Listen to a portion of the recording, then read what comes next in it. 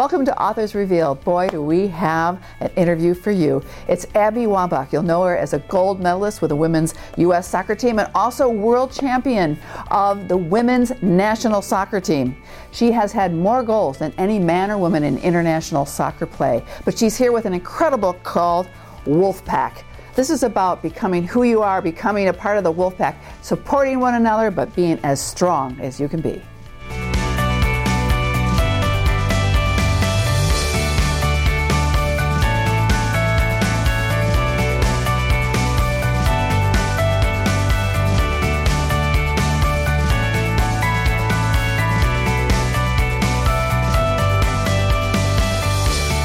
Abby, we are so excited. So welcome to Naperville and Andersons. This is absolutely fantastic to have you here. Thank you for having me. You know, my wife is an author, and she has told me that you guys are the place to come when I head to Chicago. So I had to get here and see you guys. Well, we're so glad you're here. We have been waiting for this event, and we have a lot of excited people here tonight.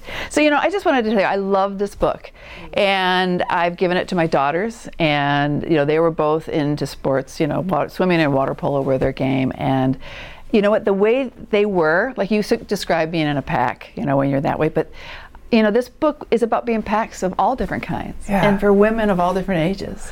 Well, I think that it's important because, you know, your daughters and myself, we have this experience of being on this team.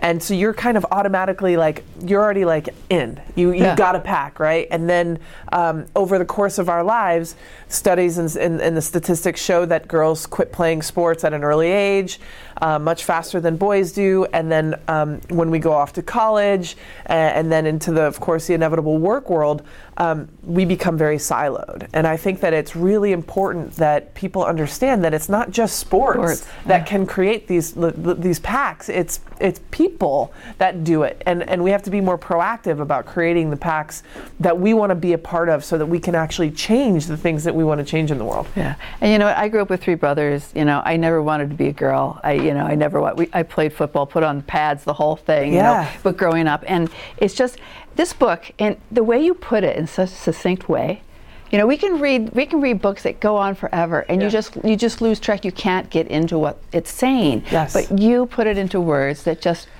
it gives you this. I'm going to get this pack. I know the people that I have around me that are already part of my pack, but I want to grow it and support it. So I think this book has such legs. Thank you. Thank you. And I think that, just to your point, I think that I spent my life in huddles, right? Like we're ready to go out on the field, and so we need to have like one blast moment. And the irony is, oftentimes I would be so amped up and so like overcome with emotion that I would like fumble my words, right? Right. So being as succinct as you possibly can, and also I think that right now our ability as people to find the time and to have, you know, the focus and the attention to be able to sit down and actually read a book is hard. And I want this also to be accessible to children, and I wanted this to be accessible to men. You know, at the beginning of the book, I write about, in the note to the reader, it's an invitation for men to find themselves in art that was created by a person who identifies as a woman. You know, so many women have had to do that since forever all the works that men have created in the art world. So, it's exciting. It's great. And I think it's really timely right now. When you think of the misogyny we're seeing so much of the prejudice among lots of different groups and the hate we're seeing. I think this is a way to form those groups that we can support one another and we can talk about our humanity in all the right ways. Yeah. I think it's really important this book for me it was really helpful for me to figure out what it was that I believed. You know, when I tried to sit down and write this Barnard speech, I really wanted to tell them what I knew. And before I could tell this graduating class what I knew, I had to tell them I had to figure out what I believed. And before I could figure out what I believed, I had to figure out how I came to believe some of this stuff. So there was a journey that I had to go through to create this Barnard speech, and I'm so glad that I did, because it taught me so many things about leadership. You know, the points in this book, some might resonate and others might not. Fine, right? Leave the ones out. Sure. You might not have seen them, you might not have experience in them. but it's supposed to be able to give women language around some of the feelings that they've had in their life. And thankfully, my wife, who hasn't really had a lot to do with the sports world, she's still constantly pointing out things that I just do naturally because of my athletic experience and my mindset and the shift that I've made, with making failure my fuel and championing others. It's just been really special because, and I encourage everybody out there, whether you read this book or not, I encourage everybody out there to figure out what it is that you believe, and then track it back to a little bit further, go a little bit deeper, and find out why you believe that stuff, right? And if it's good, if it serves you still now, read the book or not, doesn't matter to me. But I'm trying to give solutions to all of these feelings and these microaggressions and the misogyny that you were talking about. Yeah, right. Well, so tell us a little bit how the book came to be, because you mentioned the Barnard speech, and I think it's so cool that you've gone back to the things that you believe, right, and never really put it into those words that someone else could understand and take them and take it their way. Yeah. So tell us a little bit of how that speech came to be and how Wolfpack, the book. Well, I think that understanding why this book happened and why my brain started to operate this way, I have to go back to this SB story. I was standing on stage with Kobe Bryant and Peyton Manning, and I was overcome with this emotion of just gratitude. We were all getting this icon award. I felt like we women, we had finally made it. They're finally seeing eye to eye with us. They're finally recognizing us. And then, the lights turn off, the red light turns off, and we go to walk off stage. And all three of us actually were walking into very different retirements. And what happened at that point for me is what shifted my mindset about, and my reality, right? Because I played on the women's national team for 15 years. So I was invited into certain rooms, and I was given seats at certain tables. So I had lived in a privileged position. I had lived in a position of power for a lot of my life, and so I thought the rest of the rules didn't apply to me, right? Here I am getting this award, and then in the very next moment, this anger starts to arise, and this awareness, this keen awareness that, it doesn't matter how successful you are. It doesn't matter how many records you break. It doesn't matter how many championships you make. This is every woman's story, period. Yeah. And that night I thought about it, and of course, like all women do, I tried to figure out what my responsibility was in it. How could I have done something different, right? Yeah. And because of that, I started to develop this mindset of not just, I'm going to dedicate the rest of my life to make sure that this doesn't happen to another person, not just from my team, but for women everywhere. So I'm in search of equality, and I'm in search of equality for all industries. Yeah. And I know you're doing it with the lawsuit that's happening, with everything. It's so serendipitous. You said, the timing of this feels so perfect. I had no idea the women were going to file this lawsuit. And it's been so wonderful for me. It's actually been really healing for me, because I spent so many years on the national team negotiating our contracts with U.S. Soccer, and now I'm thinking back, could I have pushed harder? Could I have done more to ensure, not just for my own retirement, but to ensure more for somebody else? Because here's the deal with the women, and the big argument that's out there that I have to get out. People say that the men's team brings in more money, so of course they should earn more money. But it's just false. That is not true. In 2015, the women's team brought in $6.6 million, and the men's team brought in $2 million. So, people, let's be done with that debate, because it's over. And the other part of this whole thing is that it's not just about the women making money. This lawsuit is about respect, it's about freedom, and it's about also bringing an education to why women are treated unequally, whether it be through equity, through pay, or through treatment. It's because in 1994, the men's program, the MLS, they started this huge league, and they planned to lose hundreds of millions of dollars developing it. Yeah. So it takes money to build a brand, and that's something the women's team hasn't really had a lot of access to. So for me, I'm here, it's so serendipitous that I get to be able to say the things that maybe they might be a little bit afraid to say, like when I was there, when I was in it. Exactly. And hopefully this shows that this this potential win for the women's national team could be a bigger, broader win for women everywhere. Everywhere. And when you think about, there's always the stats that come out, 82 cents to the dollar, yes. or talking about how few women are at the top of the major corporations. Yes. I mean, we can go on and on and on yes. with the inequalities of what happens between women performing as well or better and not. Well, we haven't even discussed that. We haven't even discussed the fact that the women's team, and this is not to slight the men, but the women's team actually wins championships. Yeah. And they win Olympics and World Cups. So there is nothing about this debate that makes sense for these women to be getting paid less than. And listen, we're not saying the women deserve to be paid more, though there's actual argument for that. Well, yeah. But we're not saying that. That's not the opposite of patriarchy is not matriarchy. We are not asking for more. We just want to be treated equally. Yeah. And when you see women in sports and when they perform like a team and what that translates so much more to girls and everybody thinking about sports and other things because you guys inspire them in such a different way. Yes. And I don't mean to diss men on that score, no. but it's just a different thing and what it can do. Well, and like I was saying earlier, how little girls drop out of playing sports at an early age. Well, it's all about having representation and having the ability to go play somewhere. Now, there's so many professional sports for men to go play into to actually make real money. But women have to make really difficult decisions because, first of all, most professional athletes, most female professional athletes have to actually hold another job to be able to do their sport. So the pipeline to that, it's not on a silver platter. So for me, the lessons that I learned playing sports, we can talk about all the women CEOs in the world. 96% of them actually played collegiate or university sport.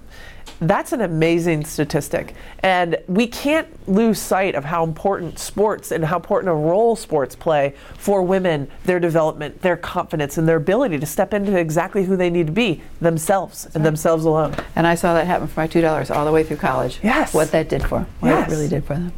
So I absolutely love the way you put this book together with the 8 rules. Thank you. And all the things at the end of each chapter. But there's one thing I want, and I think we're going to give you the book for this. You'll have to read it. It's not out yet, but it's an advanced reader's copy. It's a book called Stepsister, and it's from an author named Jennifer Donnelly. Oh. This is taking, you mentioned the fairy tale of Little Red Riding Hood. And you talk about, what happens. Tell us a little bit about that, because that was a little bit of the inspiration for the pack. But tell us a little bit about, this book talks about Cinderella. Yeah. And it talks about one of the ugly stepsisters. Oh, yeah. And she has a completely different view of who she is and why is she feeling bad about herself, what she shouldn't be. Right. It's a fantastic book, and how she comes out being an incredible warrior. A warrior. I can't read it. But it's wonderful. But she feels like there's a wolf in her heart that's just wants to explode and get out of her. And so Wolfpack just made me think about this book and just go, the wolf in your heart has to get out. Yeah. And I think all of us women, we've felt it our whole lives. Especially when we were really young, right? And then all of these messages, right? The messages of the Cinderella story, of the Little Red Riding Hood story. And it makes you start thinking about yourself because, Little Red Riding Hood's a girl. What is this message? What is this story trying to tell us about what it means to be a girl? I need to stay on the path. If I go off the path, what's going to happen? The big bad wolf is going to come and all heck is going to break loose, right? So for me, flipping this fairy tale on its head is about talking about the mixed messages we send our girls and our boys at very young ages and what that does to the human psyche. I was lucky enough to play sport, and I was really lucky enough to be really exceptional at it at a young age. That gave me a level of confidence that not many kids have access to. That's a privilege, right? And now I sit in a privilege of fame, right? And I have access like I never had before. And so being able to retell and redefine what these stories meant to me was really healing and I think important. And I think all of us have to figure out, okay, how have I been indoctrinated? Was it religion? Was it the church? Was it the fairy tales? Was it a poor family member? Whatever it was, we have to kind of go deeper into why we know what we know so that we can start figuring out what it is that we believe, and if it's in line with what we want out of our life. 1 + 1 = 2, and if your life seems to be 1 + 1 = 4, and it doesn't make sense, it's like I keep hitting these roadblocks.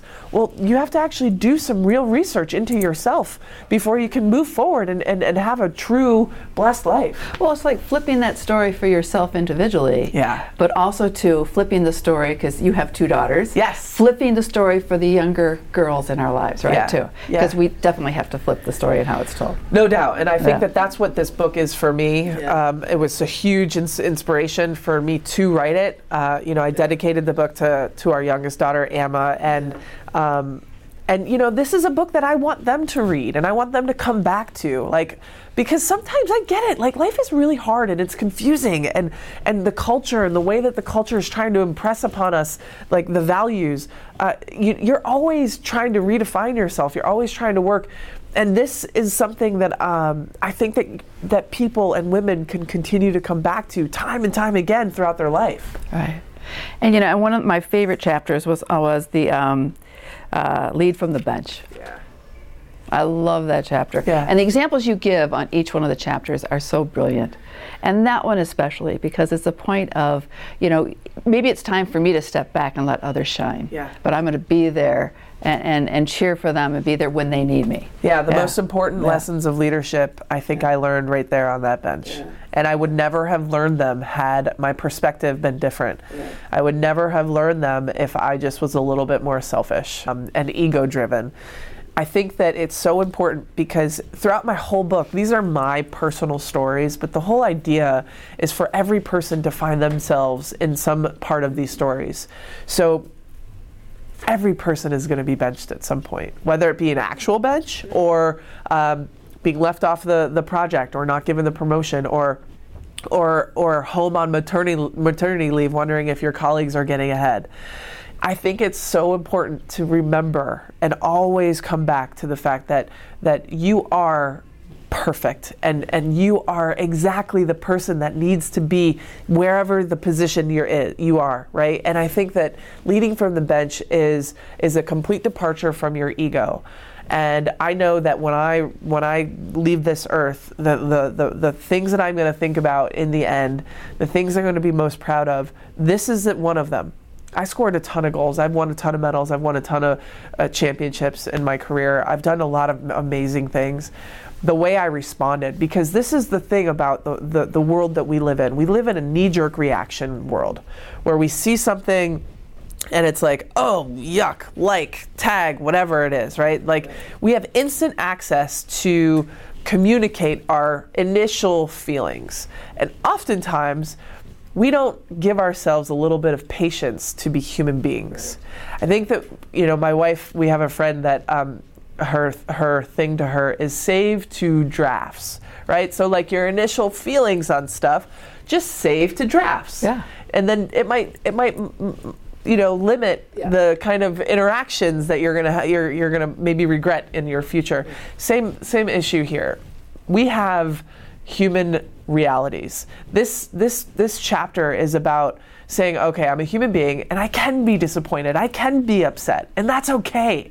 But we can't allow those initial feelings to make decisions for us that are going to make us feel regret or disappointed in the long run. Yeah, and that can be devastating. And the other one that I really like was talking about make failure your friend. Yeah. And I think girls and women have a hard time with that. Yeah, well, we've been because the expectations, the things we've that been come from. We need to be perfect, right? Yeah. And it's just it's a game of numbers. If there is 1 seat at the table or 2 seats at the table out of 14 seats, right? 12 men walk into the room and 2 women walk into the room. Don't you think that the 12 men feel a little bit more comfortable in taking risk, in making a mistake? There's more opportunity for them to be able to do that. And for women, there's less opportunity to be able to make mistakes. But we have to actually start banding together and flip that. We have to learn that those mistakes and those failures of our lives, because I don't believe that failures define us. I think the best people and the most successful people in the world are the people that embrace failure as their fuel, right? Mm-hmm. And that's what this chapter is about. I mean, cute little story. My daughter, she's 13, and she was trying out for a solo in the choir and in her chorus class, and she didn't get it, right? So she was upset. We were texting with each other, and I said, "Baby, how you doing? You know, like, how's it been going?" It was a couple hours. She said, "I'm still really upset, but I'm going to make, send, failure, send, send, fuel." I'm just like, and of course I screenshotted it. And I was like, "That's it." Like. That is what I want to teach my daughters, and I have to continue to teach myself, because when you do make a mistake, you are a little embarrassed. Like, there's human stuff that's real, but you don't have to let that define you. We don't have to beat ourselves up with it forever. Yeah. No, and also the flip side of that is we are conditioned to believe, all of us, myself included, that women need to be perfect as well. So we have to give women some grace and some dignity when there is mistakes, and say, hey, we make mistakes. Things like this happen. Like, let's go. And this is an opportunity for us to begin again. And if we do that, if we collectively do that, then more and more and more seats at the table will be taken up by women. I promise you. Yeah, yeah. You know, with all of this, tell us, you know, I want to know about a little bit of your childhood, growing up outside of Rochester, New York.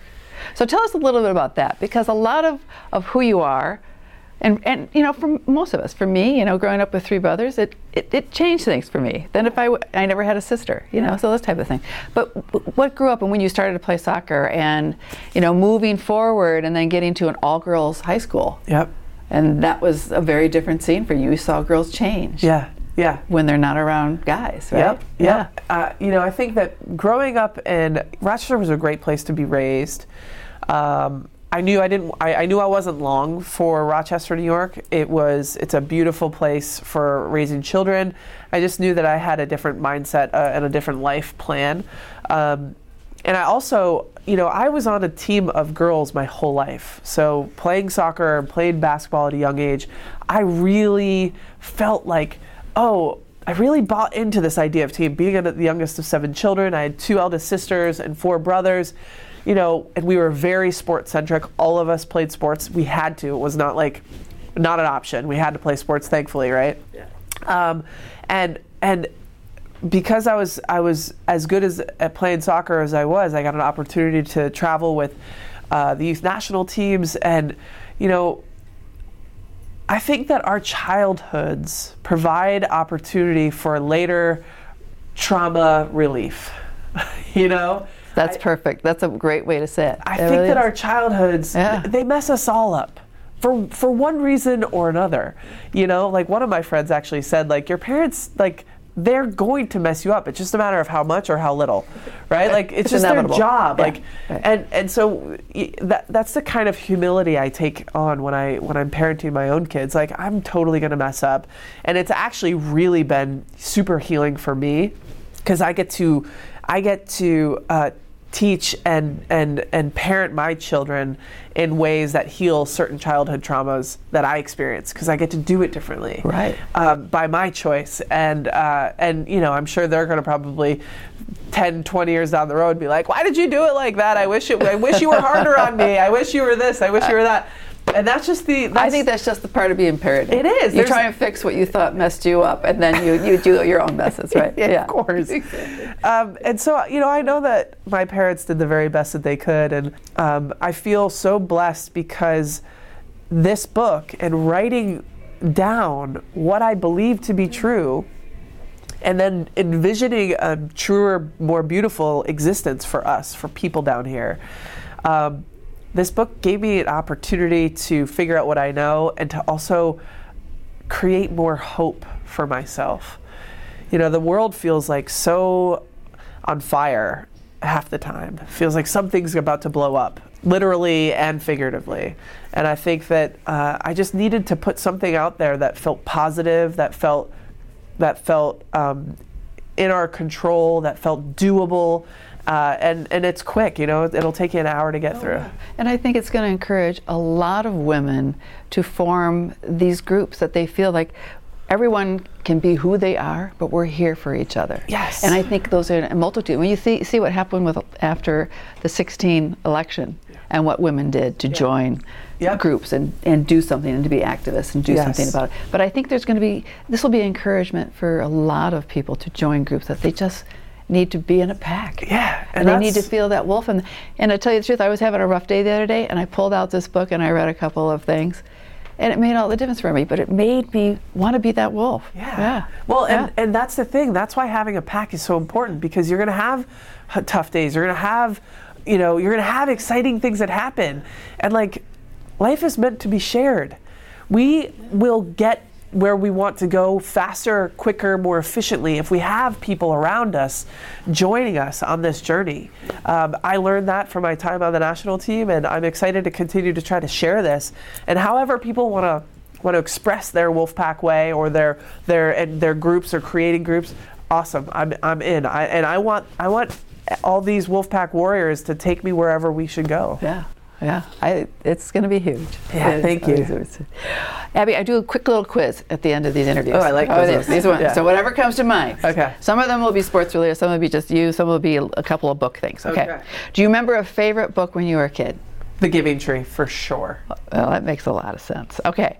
Do you remember who's your favorite soccer player of all time? I would say the most impactful player to me personally was Mia Hamm.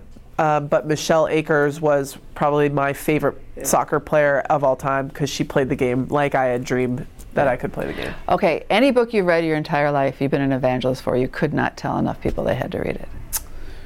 Loveware, my wife's book. That's a good choice. That's an excellent choice. She would have been so upset if I didn't say that. She's right over there. I'm just kidding. She's the nicest. How about a book you read with your kids? Or something you shared with them that has been Nevertheless, She Persisted. Yeah, very good.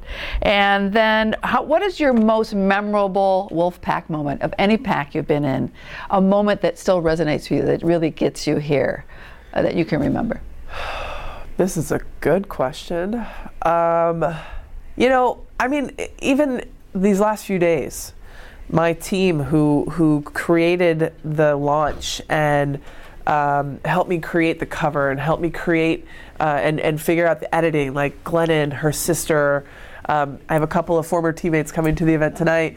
I have, I created a leadership company called Wolfpack Endeavor, and we're doing a session here in Chicago, and they're all here tonight. There's 20 women here tonight. It's like, my mind is blown that though I was once a part of a different Wolfpack of the national team, and still very much a part of all of their lives and forever will be, I have to continue to create my new Wolfpack in my new life, in the journey of life, because life is long and you've got to keep adding people year after year and just keep making your Wolfpack bigger. What a great conversation with U.S. gold medalist on the women's soccer team, Abby Wambach. She's also a national team international winner. This is a wonderful new book she's written called Wolfpack. It's how to come together, unleash our power, and change the game. A wonderful book for women about becoming who you are and joining a pack and becoming the wolf and supporting one another. You've got to read this one. Thanks for joining me on Authors Revealed.